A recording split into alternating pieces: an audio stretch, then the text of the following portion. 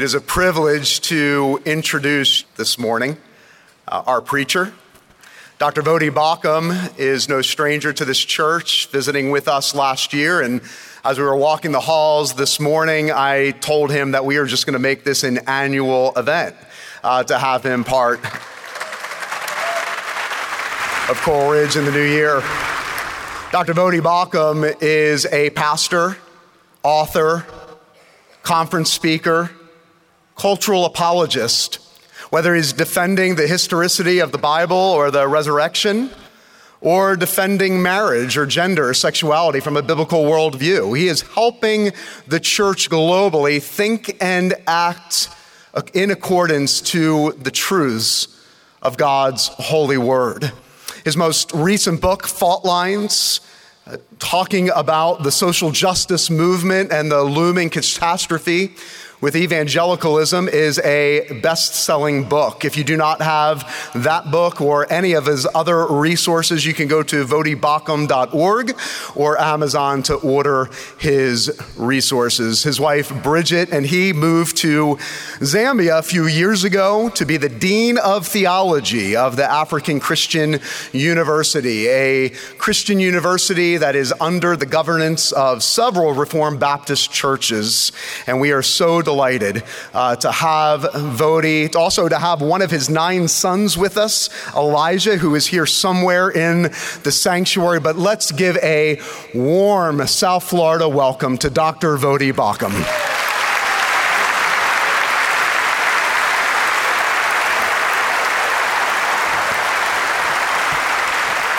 Amen. Yeah, I don't often like to correct people who introduce me, but I don't have 9 sons. God's been good to me, but not that good. I have 7 sons and 2 daughters. So there are 2 girls in there among those 9. It is a delight to be here with you today. It's a delight to be back with you once again on this Lord's Day. If you have your Bibles with you, open them to Genesis chapter 2. Genesis chapter 2.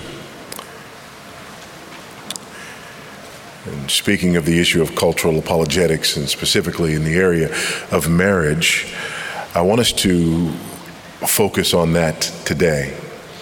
There is a war raging right now in the marketplace of ideas. And it's a war that's raging on many fronts. But one of those fronts is on the front of not just marriage, but the idea of biblical manhood and womanhood and marriage. Really a biblical understanding of humanity, what it means to be a man or a woman made in the image of God. More fundamentally, there's an argument about what it means to be a man or a woman. Just let that sink in for a moment. We went from having an argument about, what were acceptable sexual practices to then going to an argument about who are acceptable marriage partners, and now to an argument about what is a male and what is a female, what is a man and what is a woman. And all of that goes to the heart of a simple, singular question. Hath God said?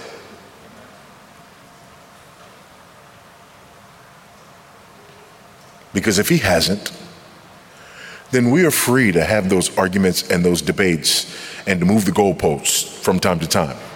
But if God hath said, and we're in trouble. And I believe we are. And I believe that because I believe all of the Bible, and particularly the passage that we're about to read. Genesis chapter 2, beginning at verse 15. In Genesis chapter 1, we get this beautiful overview of the creation week and of what God did. By Genesis chapter 3, we already get to the fall. But there in Genesis chapter 2, we get a sort of retelling of the creation narrative from a different perspective. And we hone in really on that last day. Verse 15.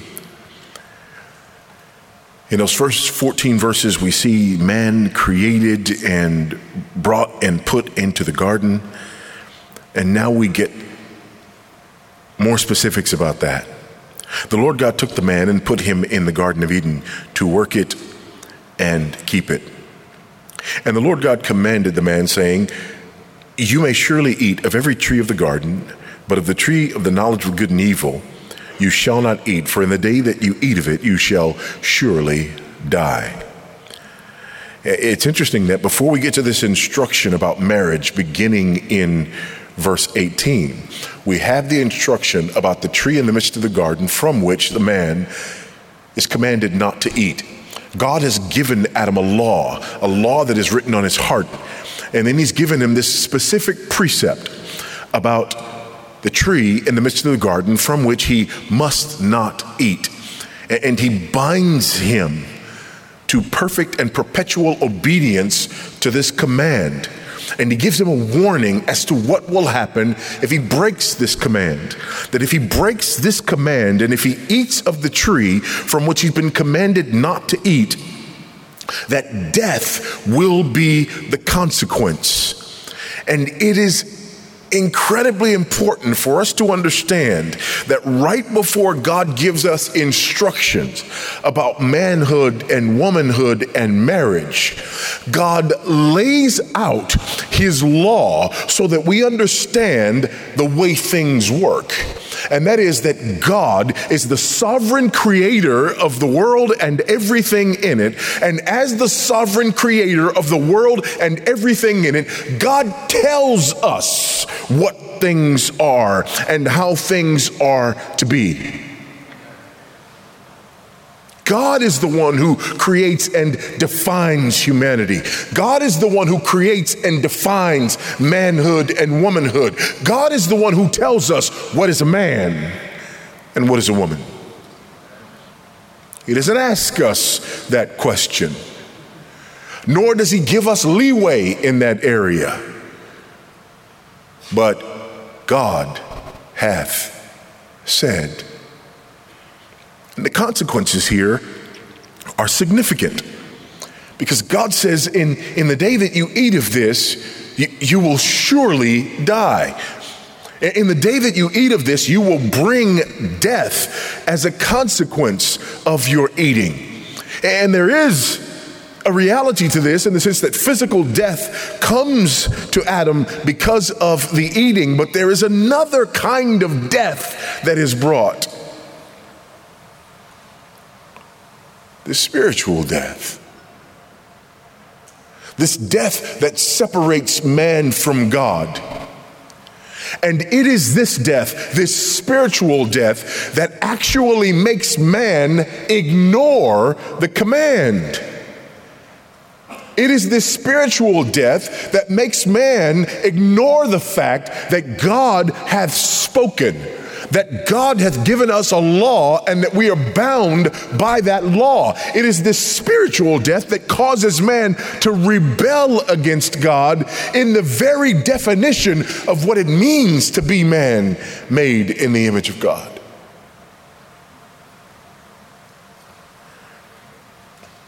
There is no mistake that these passages are connected. And in our day, we are seeing this play out. There was a bill in Australia that in the last couple of weeks, I think, has become law. It's Bill C4. It's a bill on conversion therapy. You may think, well, that's Canada. What does Canada have to do with us? You need to understand that this bill, C4 in Canada, is based on an ideology that is rampant in the United States. You need to also understand that there are similar bills in the United States. But I just want to give you a portion of this, not the whole bill. The bill outlaws conversion therapy. But I want you to understand the theological premise behind the bill. And yes, I said theological premise. All laws have theological premises. And I quote, "The bill would discourage and denounce harmful practices and treatments that are based on myths and stereotypes about LGBTQ2 people.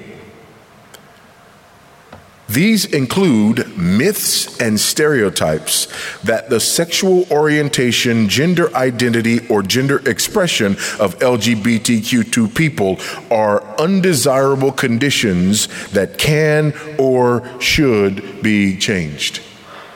Myths and stereotypes. To what myths do the creation law or the Canadian law, I may have said Australian earlier. If I did, I misspoke. I just realized that it was Canadian law.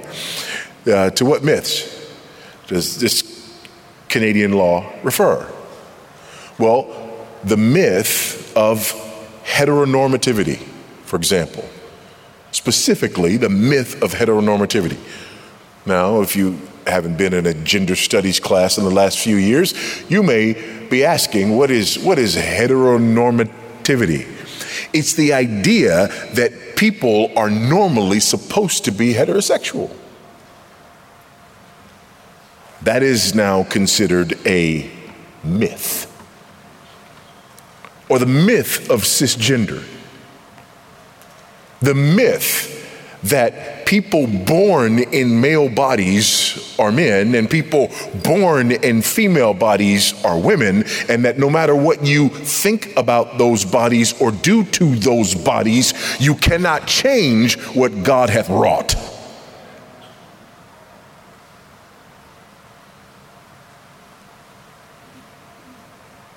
These are now considered myths, but not just myths. Dangerous myths. Dangerous myths that have been replaced by scientific truths that should now govern us as we've become more enlightened. So Genesis 2:15, 16, and 17 give us the groundwork and the framework. And then we get to verse 18, and we specifically get into the issue and the question about men and women and marriage. Verse 18. "Then the Lord God said, 'It is not good that the man should be alone. I will make him a helper fit for him.'" This is a very important statement, because God says here that something is not good, but he says so before the fall. Now, what that means is that either there is sin before the fall, or that the statement here, "it is not good," is not a reference to something that is sinful. And there is no sin before the fall. Amen? Romans chapter 5 makes that very clear.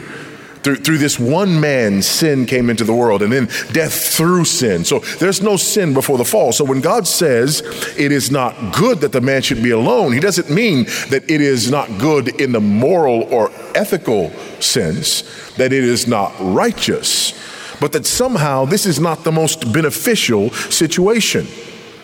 "And I will make him a helper fit for him." Now, this is interesting, and anyone who's reading this, especially any reader of the Hebrew Bible who sees in Genesis chapter 1 this pattern over and over again. God says, "Let there be," then there was, it was good. "Let there be," then there was, it was good. "Let there be," then there was, it was good. "Let there be," then there was, it was good. "Let there be," then there was, very good.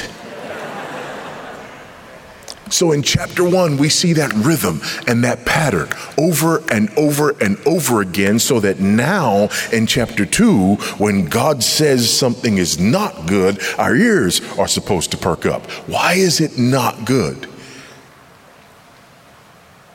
It's not good because the man is alone. We learned in chapter 1 that the man is made in the image of God, who said, "Let us make man in our image."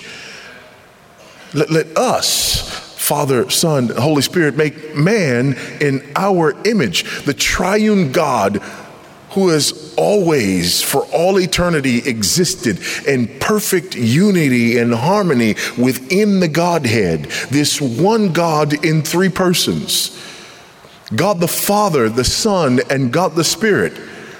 God the Son, eternally begotten of the Father, and God the Spirit, eternally proceeding from the Father and the Son, makes man in his image. This triune God makes man in his image, and now all of a sudden the man is alone, and it's not good. So God the Father, Son, and the Holy Spirit, who makes man in his image, takes from the man's side the woman who proceeds from the man. And then proceeding from the union of the man and the woman come children, so that the triune God makes man in his triune image. This is a theological statement. It's not good for the man to be alone. And so I'll make him a helper fit for him. Now the animals were there, so man wasn't alone in that sense, as though he was the only living thing that was created. There were other living things that were created, but here's the problem, verse 19. Now out of the ground the Lord God formed every beast of the field and every bird of the heavens, and brought them to the man to see what he would call them. And whatever the man called every living creature, that was its name. So here are these creatures, and he names them. The man gave names to all the livestock and to all the birds of the heaven, to every beast of the field. But for Adam there was not found a helper fit for him.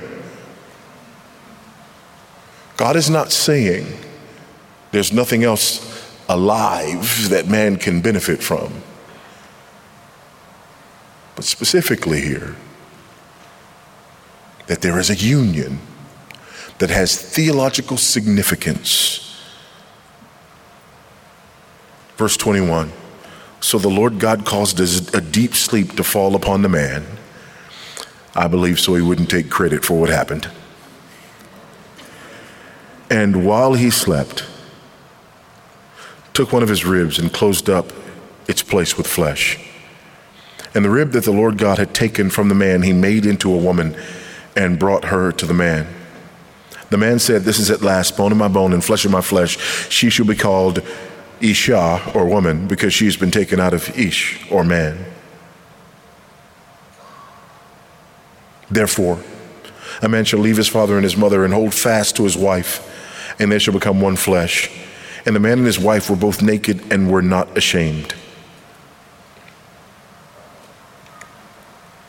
There are myriad truths that spring forth from this text. For the sake of time, let me give you a few of them. Truth number one, God designed marriage, not man. Marriage was God's idea, not man's. Adam did not come to God and say, God, I have an idea. Why don't you make me? No, that's not the way it happened. God says it's not good for the man to be alone. The man doesn't know that he's alone. Why would Adam know alone? Why would he know need? These are concepts that he was oblivious to. He's created by the hand of God. He walks with God in the cool of the day. He knows nothing of alone. He knows nothing of need. So God makes him aware that he's alone and that he has need. How? By making him name the animals and showing him that there's no corresponding part for him. Marriage is God's idea, not man's. And then, just to make it clear, God puts the man to sleep so that he has nothing to do with it, can't take credit for it, and won't mess it up. Amen, somebody. Can you just hear that argument? See, Eve, I remember the day God and I made you. No, you were asleep. Marriage is God's idea.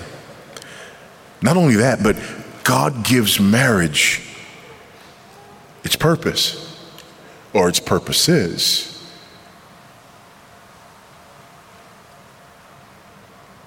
The principle among them is procreation. God has told man to be fruitful and multiply and subdue the earth. There are a lot of things that Adam could have done had there been no Eve. Multiply, not one of them.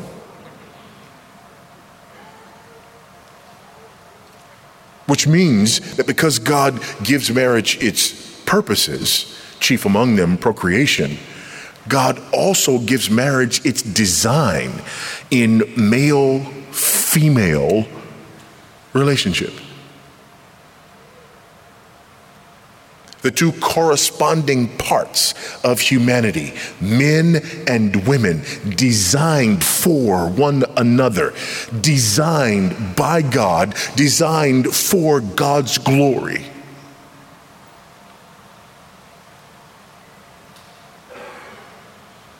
We cannot redefine marriage.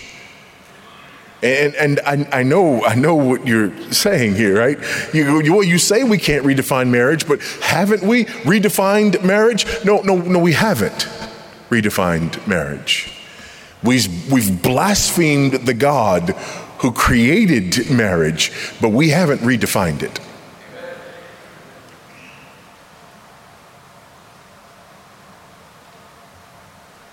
There's another piece here. Because in this war against manhood and womanhood in marriage, there's also the war against the patriarchy.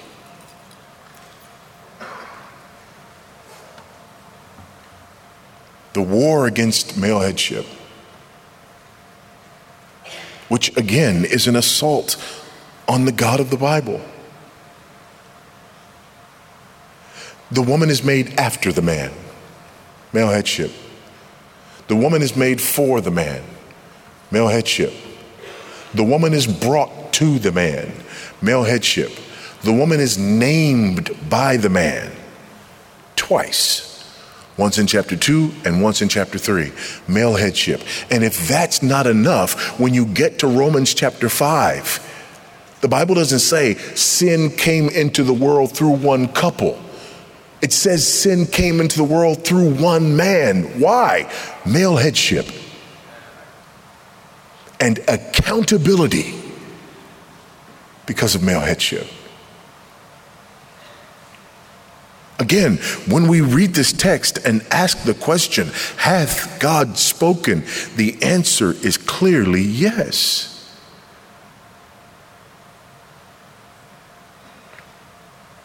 And I hear the arguments coming.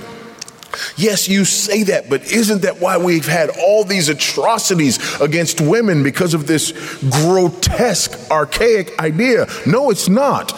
Continue with me.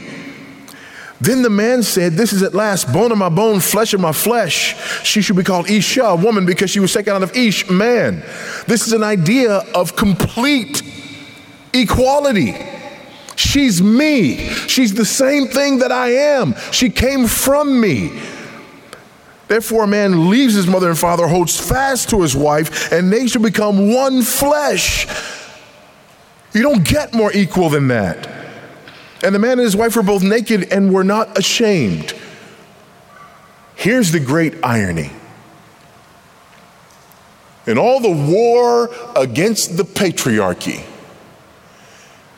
here's what the feminists fail to acknowledge and hope you don't realize.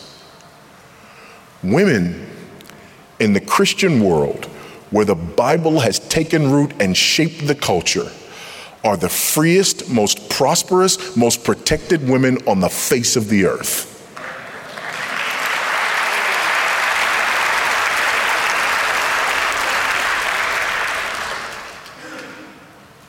You want to see women abused? Female genital mutilation is not happening in the parts of the world that were impacted by the Reformation. Women were not burned on funeral pyres of their husbands in the Christian world that believed this text.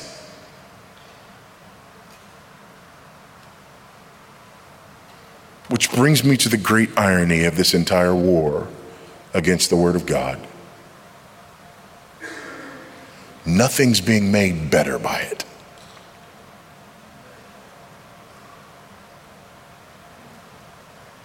Nothing's being made better by it.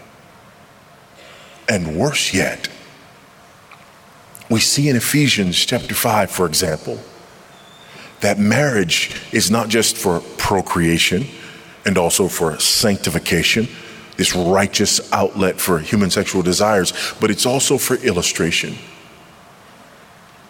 This beautiful picture of the relationship between Jesus Christ and his bride, the church. Jesus Christ, who gives us a picture of what real male headship in marriage is supposed to look like when he lays down his life for his bride, when he takes upon himself the sins of his people and suffers the punishment due to their sins, so that their righteousness being imputed, or their sinfulness being imputed to him, his righteousness can be imputed to them, so that in this double imputation, he can atone for their sins and save them from their sins and grant them entree into eternity with the triune God and his perfect unity.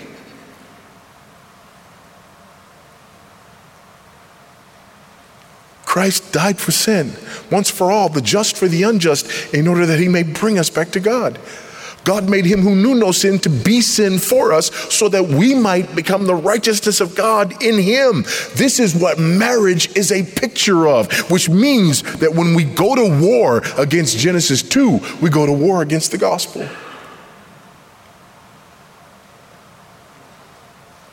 And here's the great irony.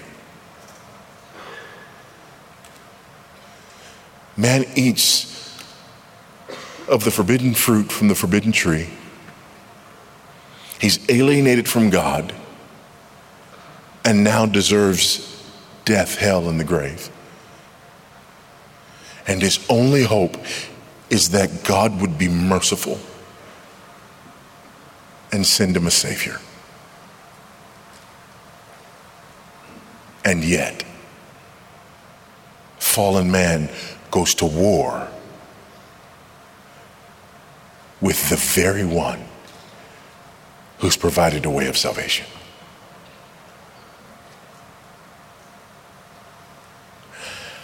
I do not stand up against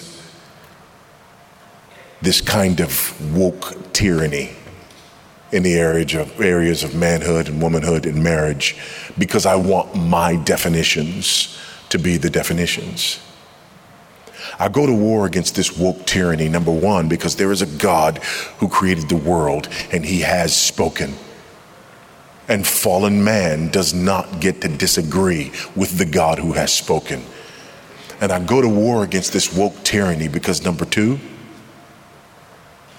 I love fallen men enough to tell them the truth.